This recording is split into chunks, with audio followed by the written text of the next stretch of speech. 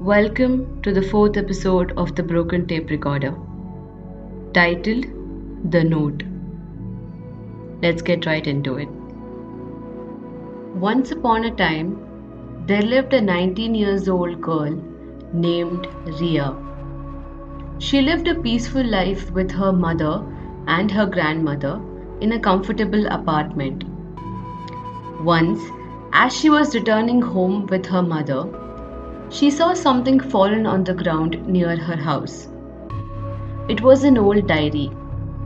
Curious enough, she picked it and decided to take it home. She smuggled it in without her mother noticing. She made herself comfortable on the bed and said, "Oh my, what is this treasure? I know reading others' diary is forbidden, but there is something exciting about doing the forbidden." Saying, she opened and started reading the diary. The first entry was from 1988, October 11th, 1988. Hi diary, my name is XYZ and I'm 13 years old. I'm not writing my name with the fear that someone else might find my diary. I have decided to start writing the diary because I really like this girl and I don't have anyone to talk about her with. I like this girl and her name is, oh wait, I can't tell you her name. It's risky. Let's call her Sunset because I have been enjoying watching the sunset these days.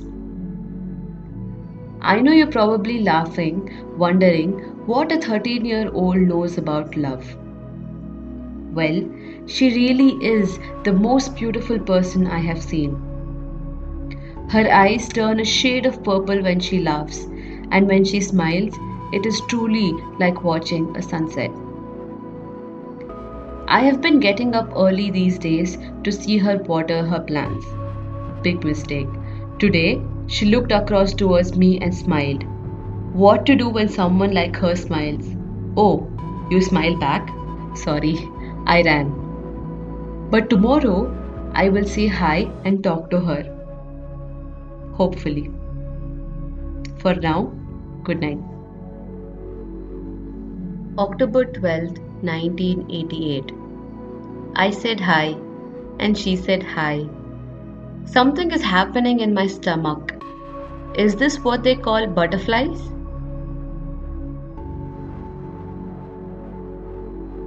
August 17th, 1990. I'm 15 years old now and I'm still in love. How can someone look more beautiful with each passing day? She is like a flower that never dies. The only flower in my garden that gives me any hope in this life is her. I was playing the game of cricket today and suddenly, out of nowhere, she wanted to play too. But she wasn't able to hit the ball properly. She called me and asked me if I could teach her how to hold the bat. As expected, I stopped functioning because now I get a chance to hold her hand, which is something I had dreamt of every single day, and now that it was going to happen, I stopped functioning. After a few seconds of embarrassment, I nodded and I stood behind her and placed my hand on her hand and held the bat. I actually don't remember how I hit the ball because my blood stopped flowing and I forgot what breathing meant. I cannot put what I felt into words and yet I shall try. Holding her for 30 seconds was beyond what I imagined. It was like touching a star. I felt like, is this even legal? Can I do this? Can I touch a star? It was perfect, and when we hit the ball, she was so happy that I felt like if helping her hit a ball is all it takes to see her happy, I'd be willing to do only that for the rest of my life. Oh, it was beautiful. I am never going to forget today. Today was the day I held my sunset.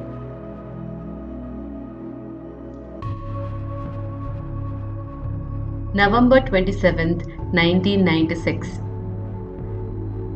I am 21 years old now, and now I am a poet, and she my muse. The other day, she read my poems and sighed. If I could record that sound and play it on loop, I would. She said, I wish someone wrote like this for me. And I smiled, but my heart burned, for everything I did was for her. My purpose of existing was to love her, and yet she asks me, oblivious to everything, if someone could write things for her. I'm not sure if I should laugh or cry right now. November 28th, 1996. The Festival of Lights begin today, and this festival has nothing compared to her, my sunset. Every place she sets foot, she leaves a trail of light and hope behind. Everybody's day becomes a little sunny when she walks by. Tell me, is there any way for me to forever enjoy her light? Is there any way I can make her my sunset? Why would she choose me? I am a dried up patch of land that even moon refuses to illuminate on. Do I even have the right to dream of her? Am I sinning right now? November 29th, 1996. She says, you look really nice, but you should smile more. I swear to God that my heart stopped beating. She thinks I look nice. She thinks I look nice. She thinks I look nice. Oh my God, diary, do you even realize how huge this is for me? Do you? Also, she asked me to smile. Smile more. When the sunset itself has asked for a smile, who am I to say no? Jan 1st, 1997. It's the New Year's and we all are gathered to celebrate the same. Another year filled with hope that one day she'll call me her full moon night and merge with my existence. Watching her look at the sky full of fireworks made me think why I named her Sunset when I was 13 years old. She was true to her name. On some days she was golden. On some days she was purple. On some days she was faded yellow. And on some days she didn't exist. That is, there were no sunsets. And yet, on all these days, she remained beautiful and magical. March 3rd, 1997. She yelled at me today for a reason I'm not aware of. And 20 minutes later, she walked up to me with eyes full of tears and hugged me. At this point, I genuinely wished someone would write a book on how to react when the person you love touches you. She hugged me and cried, and I awkwardly patted her back. She said, I'm sorry. I wasn't mad at you. There were too many fights happening at home and I was just frustrated. And I let it out on you. I'm sorry. And at that moment, I felt like a canvas, and every drop of her tear that fell on me etched itself on me like how strokes of paint sticks to the canvas. Finally, I have something of hers to carry. She stopped crying, but she still held me. This time I knew what to do. I held her back. Because I guess in my heart I knew this moment will not come again. And I was not blessed to have this diamond shine in my life forever. So I held her as if my whole life depended on it. To be honest, it did. My life did depend on her. Her embrace gave me strength that shall last me for a lifetime. She slowly let me go and said, thank you. You healed me for the night, and she went home. I couldn't process what she said. I healed her? What was she talking about? How can a dirty cloth clean a diamond? I wondered. Ria was so surprised by what she read. She was absolutely loving every bit of the diary.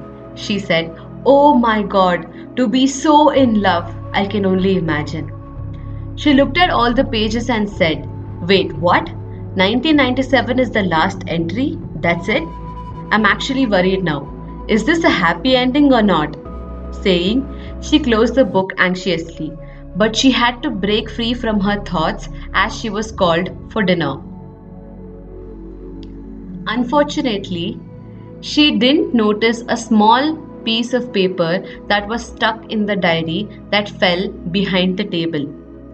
That piece of paper was a note the writer had scribbled hurriedly. It said, "Don't forget that her mother calls her Addu." Parallelly, Ria sat at the dinner table still engrossed in the writings. Her mother's phone rang and her mother picked it up. She said, "Atul, hey, it's been so long. How are you?"